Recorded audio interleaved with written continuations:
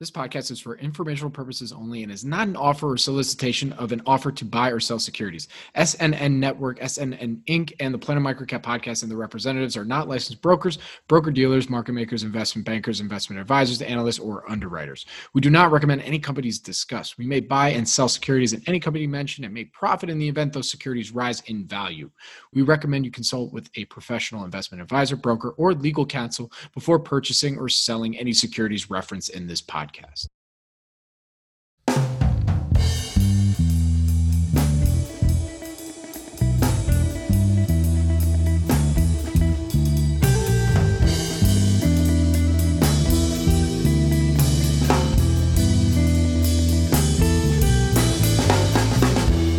to the Planet Microcap Podcast. I'm your host, Robert Kraft. Thank you all so much for the support and for tuning in. You can follow Planet Microcap on Twitter at Bobby K. Kraft. That's BOBBYKKRAFT. You're listening to episode 145. If you have any questions or comments, please feel free to tweet at me or shoot me an email at rkraft@snnwire.com. And when you do get a chance, if you like what you hear, please rate and review Planet Microcap on iTunes. It really helps provide feedback for me and spread the microcap message. We are less than 2 weeks away from the SNN Network Australia virtual event. Full agenda and presenting companies will be live next week, and I'm beyond pumped for our lineup. I've recorded one of the keynotes already, and it's fire. I don't know what else to say. Be sure to join us at the SNN Network Australia virtual event on November 9th and 10th, 2020, U.S. Pacific time, and 10th and 11th Australian East Coast time. And for more information, please visit australia.snn.network and click register now. Look forward to seeing you there virtually. We have a really interesting week of shows for you on the SNN Podcast Network. I would say the theme for this week is Endgame. Not that the world is ending, but really trying to get an understanding of outcomes based on scenarios, from a little event happening next week that hasn't been talked about at all on any of the media channels whatsoever. On In the Market Trenches with Gary Reeby and Eric Fure, our hosts take a break from telling you a war story to discuss with you their thoughts on modern monetary theory, debt deficits, debasement, and, endgame.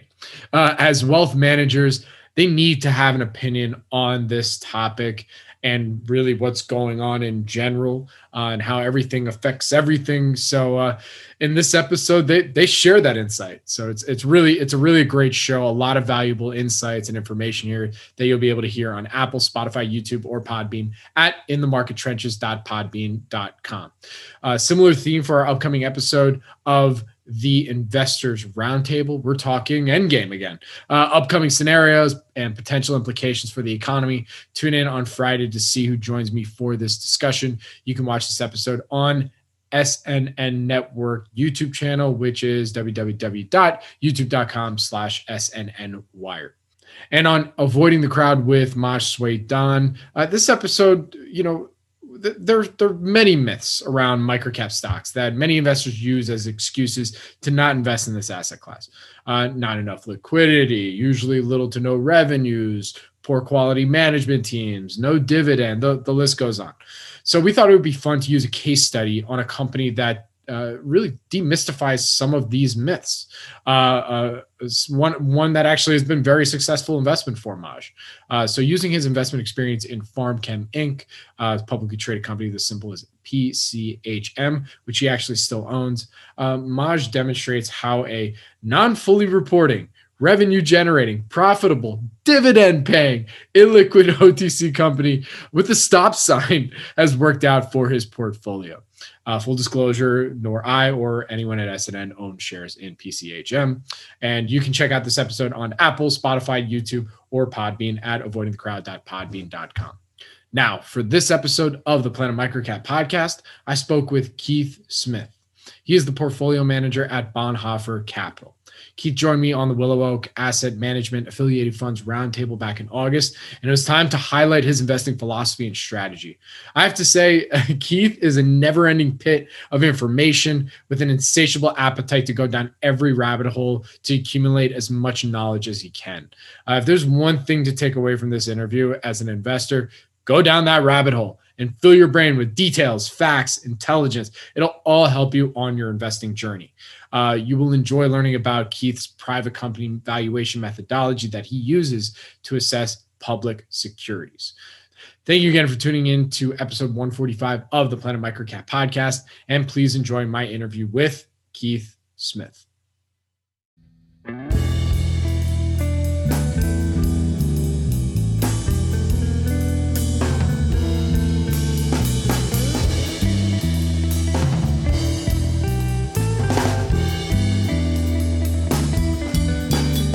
Welcome back, everybody, to the Planet Microcap podcast. I'm your host, Robert Kraft, and joining me today is a gentleman who was actually on a really awesome panel that we did at our event in August 2020, in the first week this year. It was a Willow Oak Roundtable. I invite you all to go check that out. And today we're doing our first individual interview, which I'm excited to do. So joining me, without further ado, is Keith Smith. He is the founder and portfolio manager at Bonhoeffer Capital Management. Keith, thank you for joining me today. How you doing?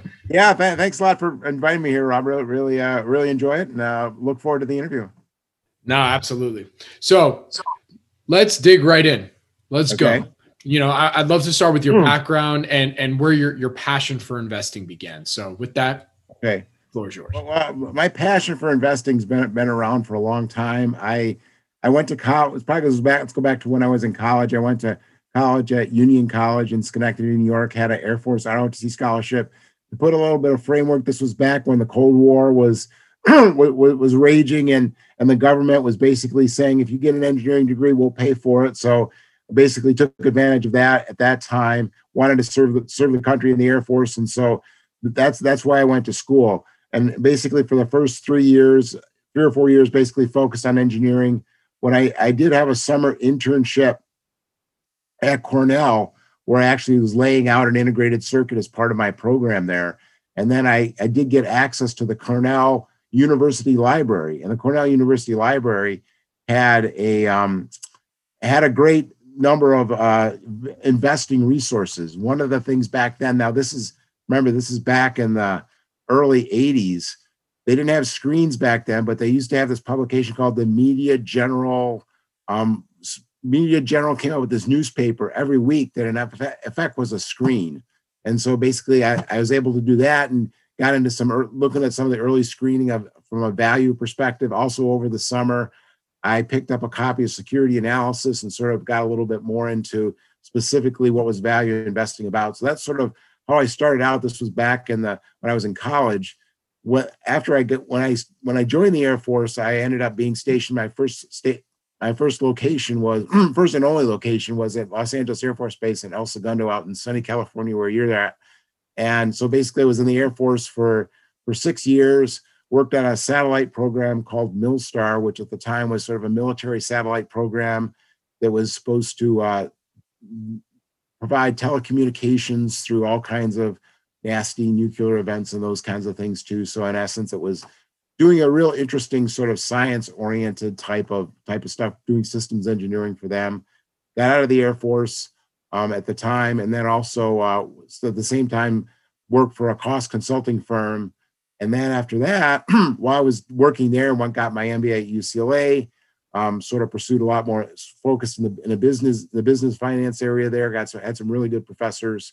And then when I left there, actually worked for Price Waterhouse in the business appraisal area. So in essence, I was able to, my interest has always been in stocks and securities and markets and how all those things sort of worked, and was actually able to sort of combine those when I went back and got my MBA, and then worked in business appraisal. Now, business appraisal, at the time was sort of a smaller area, but now it's a much larger area in the fact that there's a lot of need for business appraisals for financial reporting, at the time it was sort of tax reporting, but in essence, it's valuing a company for a tax purpose, and using those same skills is very similar to what you do to value a company that's publicly traded. The difference is you're primarily dealing with private companies, and there are some differences, but the underlying businesses are still the same, and it's interesting to sort of capture some of those, understanding what really drive those. And that's also helped us with the Bonhoeffer Fund in terms of understanding, okay, a number of the things that we invest in are holding companies. What are the discounts? What should be a normal discount?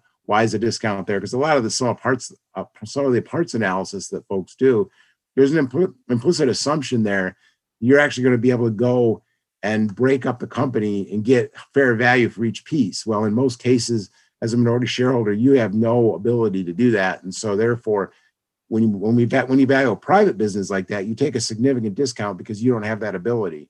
Now, what can happen over time is someone can come in and actually, break it up and sell it, and that's how the value is realized. But unless that happens or there's some path to that, a lot of times these discounts can stay large for long periods of time as a result. And so I think it's something that we see out in the marketplace. It's not really, a lot of public investors know about it, but it's really in the private world where it's really used. And the evolution of that is basically when a person passes away, certain private shares have to be valued for tax purposes. So a lot of it's driven by sort of this tax-based sort of analysis of what's a reasonable discount. Because on one side of the case, you have, okay, the taxpayer is saying, look, I want to pay as much tax as as little tax as I want. So I'm going to say, well, I want a really low value. And then you've got the IRS on the other side saying, okay, well, it's worth more, because if it's worth more, they get more taxes. And so there's been a number of court cases over the years. And even if you go back into Ben Graham's analysis at the time, there was still some court cases and precedents along those lines. So it gives you some idea of what, it's been a compromise, but in essence, it sort of gives you an idea of what are the benchmarks that people have been looking at to sort of deal with this sum of the parts discount, which I think is a big issue in a good number of valuation where you're dealing with companies that have multiple different pieces, and how do you really deal with that? So right. And so from a appraisal perspective, that's sort of like where I got my business appraised. I was working for PricewaterhouseCoopers, worked there for 3 years, decided to move back to New York from California. As you know, California, the real estate prices are pretty expensive. Had a young family, decided we wanted to come back to a place that was a little bit more affordable. I'm originally from Rochester, moved back here, started working for a business appraisal firm out here, was a managing director through probably like last year, and then sort of stepped away from that. And then as a result of that, one of the reasons I stepped away was to sort of start my own fund. But while I was actually doing business appraisal, I actually was looking at companies and sort of applying sort of the private valuation methodology we were using in a public to basically some public securities, and then built a track record based upon using that type of methodology. Now, what's happened recently has been a little bit different, because it's the primary analysis techniques that I've looked at are the traditional sort of valuation techniques that are out there. But now with this, with internet stuff and a lot of the changes of the e-commerce and what's really going on there, that's sort of been a shakeup, I think, in the whole, stock market / valuation business. I mean, it's a different way to think about things. There's the companies, I think, have, one way to sort of think about it that I've it's made a little bit of sense to me in terms of some of these businesses is, historically you had big businesses that were run by management. You could say, okay, that's the business run by the management. But then if you look at some of these businesses, like, for example, Netflix. Okay, I look at Netflix as not just Netflix. It's a VC fund run by Reed Hastings. Same thing with Facebook. Facebook is not just Facebook. It's a VC fund run by Mark Zuckerberg. So you got these companies that have much broader scopes of what they really are than traditionally what they've been. And I think the way that the valuations, as we've seen play out, Facebook's probably a perfect example where you've seen a situation where when they originally came public, the market was small, but as time goes on, it just gets bigger and bigger. And so those are the kinds of things that make it a little bit more challenging, and different things that have happened since, let's say, the more traditional valuation approaches to things, which really fit more of companies that were around back in the '00s up to that period of time. So it's been a challenge. And I think what's happened is there's been a lot of excitement and money flowing towards these new ideas and these new types of companies. And traditionally, the types of companies that I've looked at and a number of other value investors have looked at have sort of been, the money's sort of been drained away and gone to those companies. And similar to what happened in the dot-com boom, where in the late 90s, you had a lot of excitement about these internet companies and all the money sucked there. It's just that now I think the companies have a little bit more of a established business model, And the real question for companies that aren't internet only is how are they incorporating the internet into their business strategy? And is it going to be a positive or negative? If they can adopt it, then it can become a real positive for the business. If all of a sudden they don't and they get eaten away, I mean, a classic example of that is probably newspapers, where they basically were not able to quickly enough transition to an internet model. So basically they became a victim of it. There's other cases where, now there's more competition. People are trying to more effectively compete against these internet incumbents. So it's an interesting way, an interesting thing to think about, and just a different dynamic in the market today than what historically there's been. And I think what happens with this growth value kind of cycle, it sort of goes back and forth over time.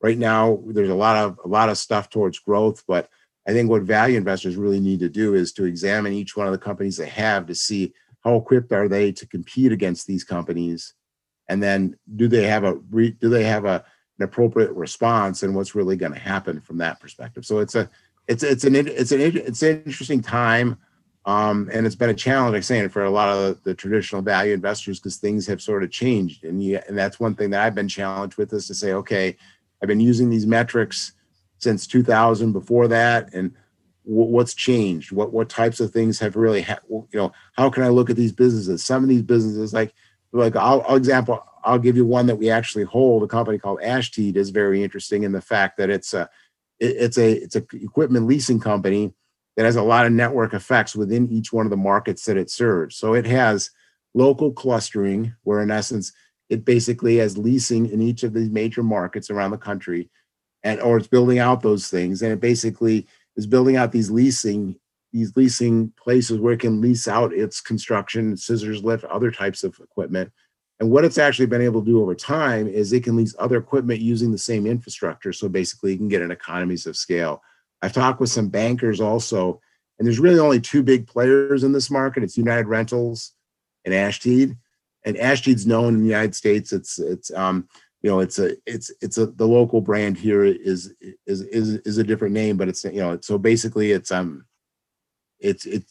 so in essence, what happens in these local markets is that this banker said there's only two people that they really can. This is a large bank. There's only two people that they would basically lend to. It was Ashtead and United Rentals. And when you get to that position where you only have two players in a market, and these are local markets, they're dominating the local markets, then that creates a real interesting networking effect, especially with some of the other themes that are happening right now with the rebuild of the infrastructure, that kind of stuff. I think there's a lot of what I found in a lot of the holdings that's really gotten me more excited is to understand, sort of take a look at the themes and how are larger sort of trends in the market sort of driving some of these names, like Ashtead being an example. So I mean, I think the Ashtead in the United States is known as Sunbelt Rentals. I think a lot of people have seen them. They have the big green rental equipment that they rent around the country. But I think those are some of the things that have happened over time. Whereas, these ideas and models that some of the people have enunciated from the networking effect, economies of scale, and software, I think those are really present in the bricks and mortar world. You just need to think about, okay, where is that really happening versus not? And the thing is, you get these scaling models can really provide some interesting ideas. And I think, as you had mentioned in one of the questions there, the Hamilton. You're answering all my questions before I get to ask them. Okay, go ahead. It's fine. I was going to say, like, you already answered. So tell me, what's your favorite TV show? I'm out of stuff to ask you. So I mean, it's interesting. It's an interesting time. Yeah. And the thing that I really enjoy doing is trying to find frameworks. There's a lot of real interesting. And what I really feel fortunate is there's a lot of investors who are willing to talk a lot about this kind of stuff too, which I think before the internet age, what people used to do is and I was heavily involved in this message bulletin board called Corner, Berkshire, and Fairfax. They used to communicate that way. Who wrote that? Was that Jake Taylor? Yeah. Okay. Who wrote that website? Corner of Berkshire. Corner of Berkshire and Fairfax. That was run by Sanjeev. Oh, okay. Right. So it's basically it was like a bulletin board, but that was almost like the That's like the last generation. And before that, there wasn't anything. So that was just a huge improvement, going from nothing. Maybe you get together with some investors and talk about stuff.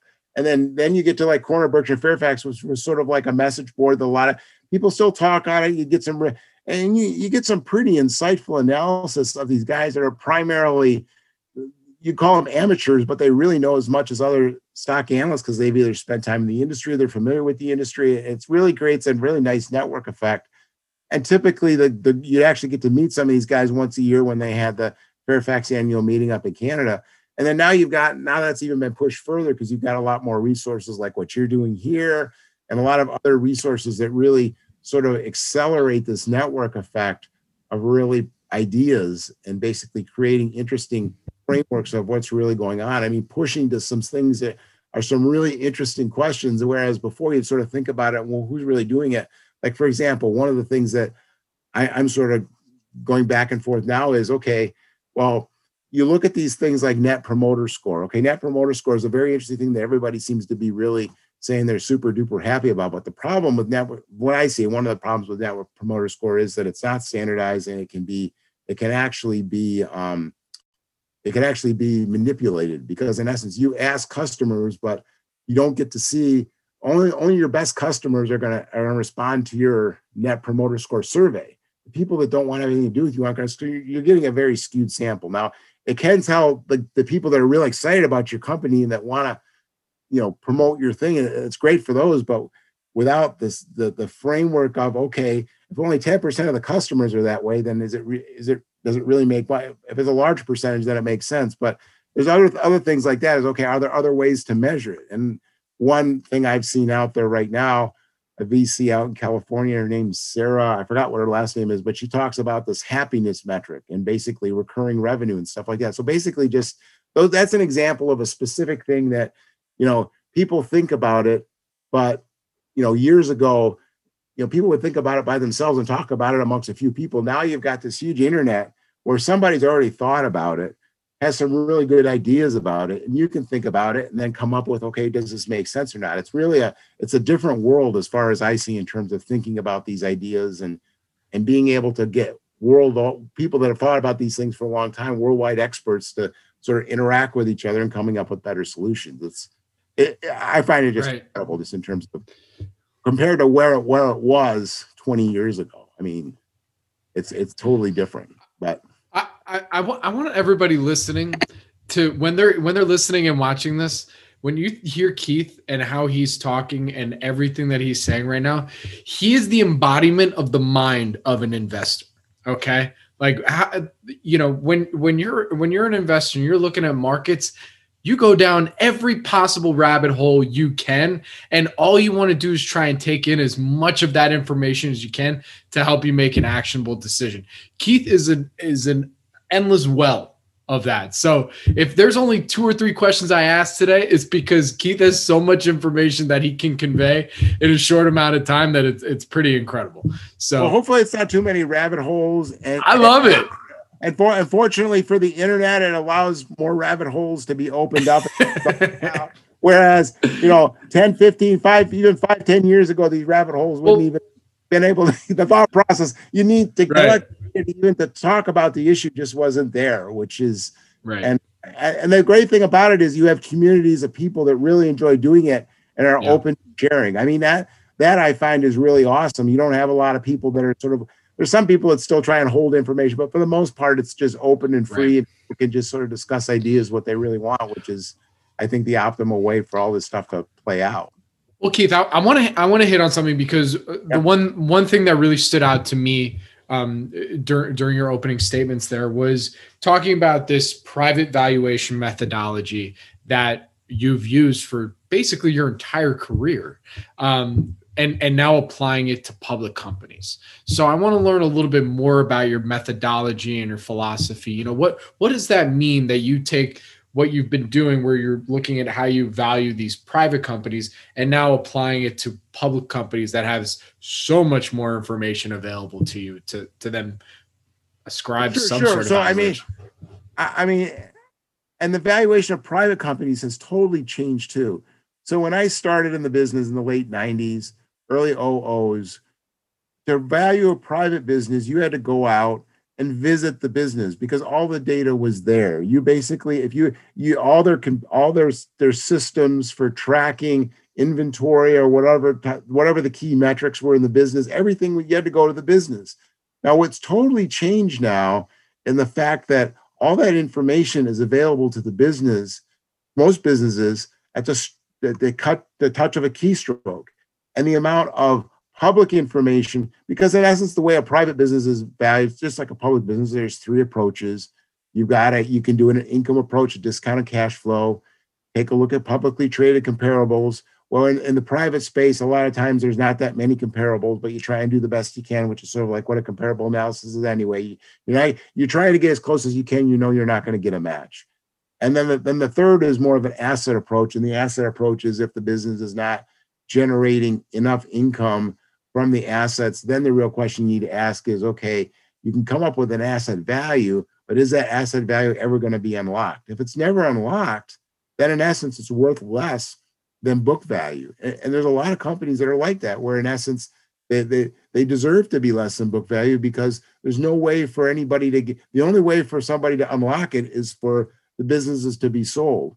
And if you look at private companies, a lot of times people are running the businesses not to maximize the cash flow. They're running the businesses because this is the way the family wants to run the business. And that's sort of the way it is. And that's something that we see in Asia a lot more too, is that the companies are not run optimally for the minority shareholders, because in essence, the people in charge are running for the business for them. And so that's another difference I think that's helped, at least in looking at companies in Asia and seeing them in the United States, is when you realize that not everyone's motivation is to maximize the minority shareholders' value, especially because the business, especially from a private perspective, if the business is making enough money, everybody in the family's happy, they're employed, they're doing whatever, then they don't need to maximize it. It's not, they if they wanted to, they could, but they would much rather, that's not what their focus is. So as we use the same three approaches, it's income,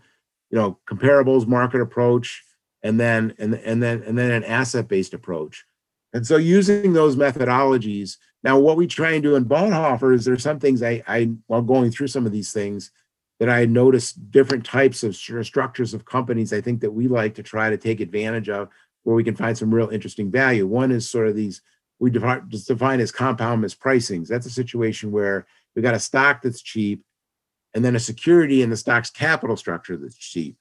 So probably a simple example of that would be, you can take a look at, we've got the non-voting shares in a company. Now, in theory, a non-voting share should trade at less than a voting share in a company, because on matters of great importance, you get a vote versus not. Now, in Western countries, those differences are very small, because the trust of the company is very large, and therefore it's around 5 to 10% is what the observed amount is. But in some other countries, the premium can be very large, like in Korea, where we have some holdings, it can be 50, 60%. Now, what's happening in Korea, which makes that interesting, is governance is getting better. As governance gets better, that discount should decrease.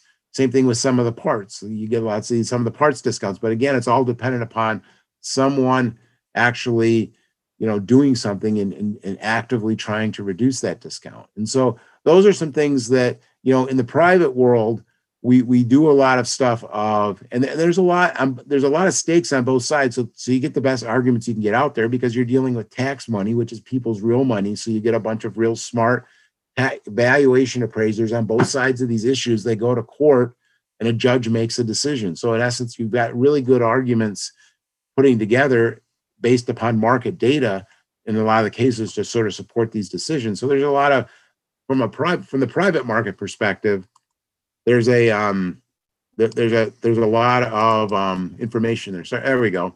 There's a lot of there we go. There's a lot of court cases that back up a lot of the information that's there that the public investors may not be aware of, but there's a large amount of court cases. Like in the United States, in publicly traded companies, you very rarely see, very large. There's some large conglomerates, but most of them are just they're nowhere near like what they are in Asia. But in private businesses, there's a lot of those there. So I found a lot of the same tools really to be usable in both cases. And it's an interesting sort of analogy there. So no, I mean, hopefully I answered your question there. It was in there somewhere for sure. Okay. But but I wanted to actually touch on something that you talked about here, and then you also mentioned in your Q1 2020 letter, and you talk about the evolution of value investing, and you talked about one valuation model that kind of stood out to me, and I wanted to learn about a little bit more, and that's the 7 Powers valuation model. Can you explain what this means and why you paid particular focus on this model in that letter? Particularly that model was it's the reason I liked it is it really explained a lot of what was really going on with companies like Netflix. And what it really did is it says, okay, we're going to take a look at the various factors. Hey Keith, do you want to come back? I miss you. What's going on? Yeah, let me see if I can. I know my camera's doing not quite working here. Let's see. There we go. Up. We may have to do this. I don't know if you want me to restart this or what, but it's camera. It's a camera malfunction. Technical difficulties here. Sorry about that. It's all good. All right. So let's just keep going. I'm just gonna stare into the, one person thing, and you'll be talking over me. It's fine. Okay. Well, I'll try and we'll just go forward with that. But that I think is one of the better books I've read over the past year in regards to understanding. What book was that? It was the 7 Powers book by right. It's by Himmler, I think is the guy's name. Okay. But it's the 7 Powers book by Hamilton Hemmer, is his name. And it's one of the better books because it's one of the ones where he really sets out and explains some of these new companies like Netflix. Why have they been able to scale? Because the key things they've been able to do over time is they've been able to quickly scale and use that scale to create competitive advantage, and then be able to the example he gives is sort of what happened with Netflix against Blockbuster. Why did Netflix all of a sudden basically be able to really dominate Blockbuster by basically coming up with coming up with the ability to scale really quickly, and then distribute their cost across a number of users and basically be able to provide a better service. I mean, a lot of the stuff that he has sort of is in confluence with a lot of these other business models, which is basically try to find where is the consumer pain and come up with a better service, and then try to use some of these competitive strategy sort of frameworks, for example, in terms of scaling to basically prevent using economies of scale to really to really prevent competitors from coming in and effectively competing with you. And so that's one of the examples he provides. He provides a few other examples, but that's probably like one of the better better models that I've seen, one of the better books that I've seen out there in regards to what, and then in addition, he's got other examples of network effects. And he's got examples of sort of technological obsolescence. It's sort of an update. I don't know if people are familiar with, there's actually a book called The Gorilla Game, which in essence is sort of what I call V.1 of the network effects. It was written in 1999 in the last .com boom, and talked about like, why did some companies like Microsoft basically just dominate these businesses because they were able to get their standards accepted or adopted, and therefore they just became the network effects really just created a lot of value from that perspective. But yeah, no, his book is probably one of the better books that's out there. I mean, basically the things he focused on were barriers to entry, scale, and adoption as differentiators. So barriers to scale basically means that once you get big, other people aren't going to do you. But then the other question really had to do with sort of this barriers to adoption. So the scale things include scale economics, switching cost, and network economics. And the adoptions included sort of counter positioning, which basically the counter positioning is a real interesting one that he brought up, where basically you all companies, when they're out there, they live in these ecosystems that they develop as they're developing a product or service. Counter positioning is where you can actually go out and you built a business model where your competitors to actually compete against you have to totally destroy their existing ecosystem. Therefore, it prevents them from actually competing with you. So that there's examples of that you can see, like in various technology companies, where basically when you're building a supply chain, let's say for a disk drive of a certain size, you built up all the suppliers around you. So a new guy comes in and builds up a new supply chain for a smaller device. And for you to compete with him, you have to destroy your supply chain that's making a lot of money for you right now. And so there's not very much of an incentive to do that. So it's those types of ideas of thinking beyond, okay, well, what type of competitive dynamics are there, and what business leaders can basically navigate those complex competitive dynamics. And I think that's what you're really seeing in guys with like Reed Hastings, guys like, these guys that are really smart guys that have been able to navigate multiple changes in their ecosystem or competitive environment.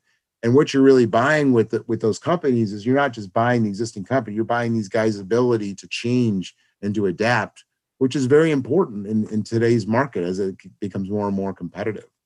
But I would recommend that book, that Seven Powers book, The Foundation of Business Strategy, to anybody that's interested in trying to understand these types of businesses. Before that, I really didn't have much of an understanding, but he provides a pretty good sort of framework of how all that sort of plays out from that perspective. Well, to put it in context of your letter, it seems that, you were kind of, as from an investor perspective, you were using that Seven Powers model as a basis to really test some of the companies that you were looking at to see if they would be successful in markets like we're experiencing today. And then you were able, this basically is telling me what I've been doing. And here it actually it provides a little more context as to why these are the types of companies that I'm looking at right now. So do you want to maybe go off that a little bit more?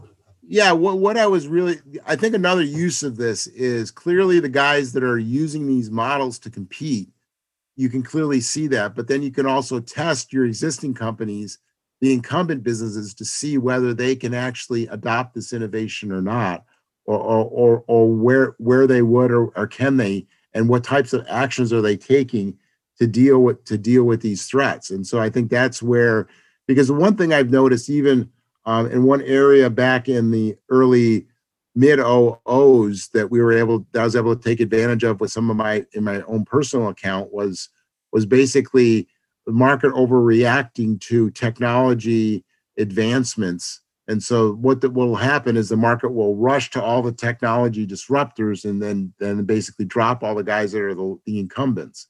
But you really need to make a decision there, because the incumbents can still the incumbents can still adopt the innovation, or if they can just slow it for a certain period of time, then all of a sudden their cash flows look different than if they can't. So it's really a question of being able to use these technology models in evaluating the businesses that we have in the portfolio. And I think it's an interesting way that a lot of people should look at these types of things and trying sort of strategy to the overall, to the overall portfolios they have and the investments that they have. So, I mean, I think it's and that's what we've done with all of our holdings. Now, there's some of them that I've looked at, an interesting area to think about this also is, let's say, an industry like banking.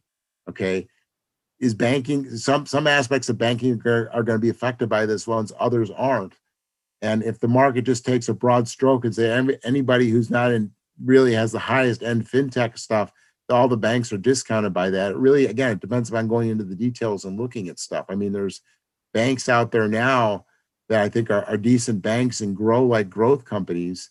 And when you look at, okay, are any of these things going to affect them? No, because in essence, what their focus isn't necessarily on pulling in consumer deposits. Their focus is on making good loans in certain regions of the country and being very efficient.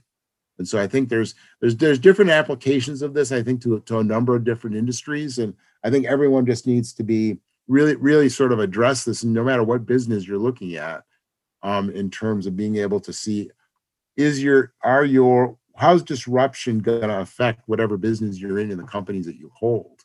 and especially true from value investors, because I think there's some of these companies are going to be really disrupted in a big way. And those are reflected in the valuations. And those are the ones you want to try and stay away from. The ones that where you think that the company can either effectively, spread out the time frame when this disruption is going to happen, or basically as an effective competition against the disruption. I think those, at least that's where I find things are pretty interesting from that perspective. I mean, there's also another interesting area that, so historically value investing has started out, if you go back to Ben Graham, you have sort of just the multiple investings, that type of investing, I think, sort of evolved out now to be more of, okay, we're maybe incorporating some of this disruption aspect. But another thing I think that's important in business is now you also have people that have looked at consumer brands and products that have been pretty strong. But another particular concept I found sort of interesting at this point is describe it as sort of velocity. How fast are you turning your products and services, especially for consumer products and services? And how fast, because in essence, if you can turn your products faster or services faster, you can get a higher ROE with a lower margin when you're providing the service to a customer. So in a lot of the distribution businesses that we have, the auto dealers, for example, we look at that as a key metric. I mean, there's actually a company that we don't hold in China that actually is he's the only guy, I'm surprised when I've gone through all the various annual reports of these car dealers, he's the only guy that really mentions this. It's a company called China Midong in China, and he runs a bunch of car dealerships in mainland China. And those car dealerships have almost twice the inventory turns of any Western. I mean, their inventory turns are like 12 times. And to give you an idea, the best ones in the US, maybe CarMax, their inventory turns are maybe 6 to 7.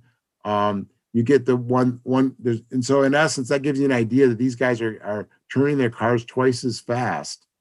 And when you turn them twice as fast, you can take a little bit of the lower margin and give it to the customer. So you're providing the customer a good dealer, but you're just turning it really quick.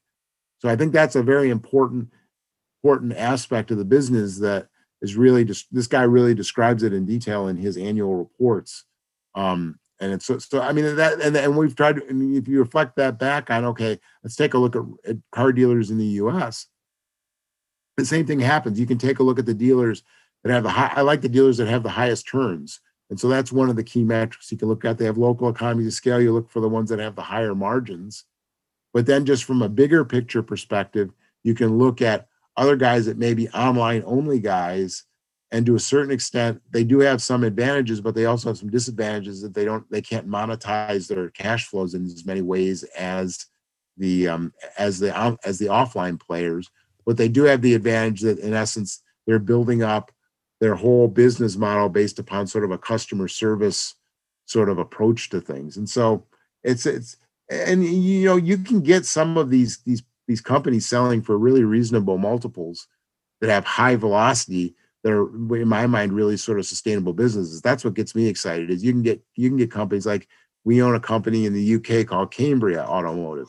It's selling at 5 times earnings, has the fastest inventory turns in the UK, and has the highest margins in the UK. Part of it, the margins due to clustering, and there's another company in the UK that we don't own, that's called Motorpoint, that in essence is like it's similar to the CarMax, but they sell slightly used cars.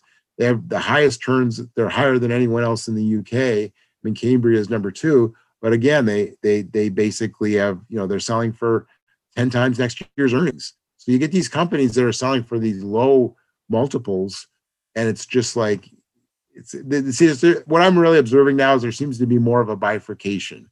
For a while there, I didn't think it was that great, but now with these SPACs and these other sorts of things that are going, I think the bifurcation is getting bigger, like it was in 2000, where you get these really high growth internet names that have really high prices. And then you get these bricks and mortar businesses that people may not appreciate that they've actually adopted a lot of the internet approach to things. And therefore, but they're being priced as though they're not going to be part of this growth. But I think they really are. And I think that's where there's some opportunities, especially in some of the car dealers and distributors in the US and around the world. I mean, the thing about car dealerships that's interesting too is you can follow, I think, I've seen this happen before. You sort of say, okay, well, how's COVID affected all these things? Well, you look at the dealership in China that I had mentioned before, that dealer's probably up 170, 180% this year. You look at the dealers in the US, they're probably flat from the beginning of the year. The UK is down 30%. You go to South Africa, it's down 50%. Well, you can see a lot of that is, okay, well, these are the places that have been recovering from COVID over time. And, or, people eventually, the rest of the world will catch up and everyone will be caught up in terms of COVID. So I think you can see in terms of, dealing with it and having the businesses come back. So I think you can see that sort of roll across the country, around the world, in terms of what's going on. But right now you see price differentials reacting to what's going on in the market. But you can see, here's a market in China where it's been effectively dealt with and they're back to normal and actually going higher. And so, I think there's some of those kinds of things I think that are interesting themes or ways to think about sort of investments too on an international basis where, I think even 5 or 10 years ago, we wouldn't have the information or really the ability to see what was really going on there, right? Now with this interconnected world, you can see, okay, well, here's China, a country that's sort of, been through this, they're through it, but then you can see countries at different levels of getting through this, and then what the effects have been over time. So it's an interesting, I think, observation from that perspective in regards to these businesses and how they recover and stuff like that. And there's other interesting data points that are out there too, that in terms of taking a look at like stock versus bond yields and stuff like that. But I just really think that it's a data rich environment, which I think helps out quite a bit in terms of being able to take a look at these things and observe what's really going on. So, right. All right. So Keith, yep. We've gotten to the point in the interview because literally you actually answered all my questions. So this is great. Okay. you really killed it. So I have to ask you, what investing experience would you say impacted you the most in your career? And the most lessons learned that to this day, you're like, I always look back on that. I think part of it, and maybe it's not one particular time, but it's basically just sort of a mindset of always just asking questions. And I think what's happened over time is there's more those questions can get more easily answered. But anybody who really thinks about a lot of things realizes when you get one question answered, there's 3 more that pop up, right? And so you get down all these rabbit holes. So the ability to, in my mind, I think the key thing is the ability to do questions and not be concerned that you're going to be wrong, because you're going to be wrong. I'm wrong a lot of times. The great thing about investing is you can be wrong most of the time and still do well, right? And so, and what's fortunate now is that there's a lot of people to tell you you're wrong and they're willing to do it. That's one of the things I really appreciate when people tell me, honestly tell me, I think you're wrong here, which that's the only way you're ever going to get better, is basically for someone to tell you you're wrong and to think about it and say, okay, yeah, you're right. I'm not right here. And this thing, and that's sort of the things when I think about companies like sort of Carvana, my first initial for that kind of company is, it's way overvalued. But then when you sort of think about it, you say, okay, Carvana appeals to a certain group of customers. How many customers do they really need to appeal to make the business model work? And you sort of say, well, they don't have to really appeal to everybody. They can just get a little niche of it and it can still work. And that seems like that's a reasonable thing. So in essence, I think there's a lot, when you think about things, well, at least from my perspective, I think when you think about things, you can sort of go back and say, okay, what is trying to understand, especially when you get companies that are valued really high, what set of assumptions have to play out for that to really work? And how realistic are those assumptions? Carvana is just in a market that's just hugely, it's all fragmented and stuff like that. So not only them, but the other players have been taking advantage of that for years. The whole consolidation of that business of guys like CarMax and the dealers in the U.S. around the world has really created a lot of value for shareholders.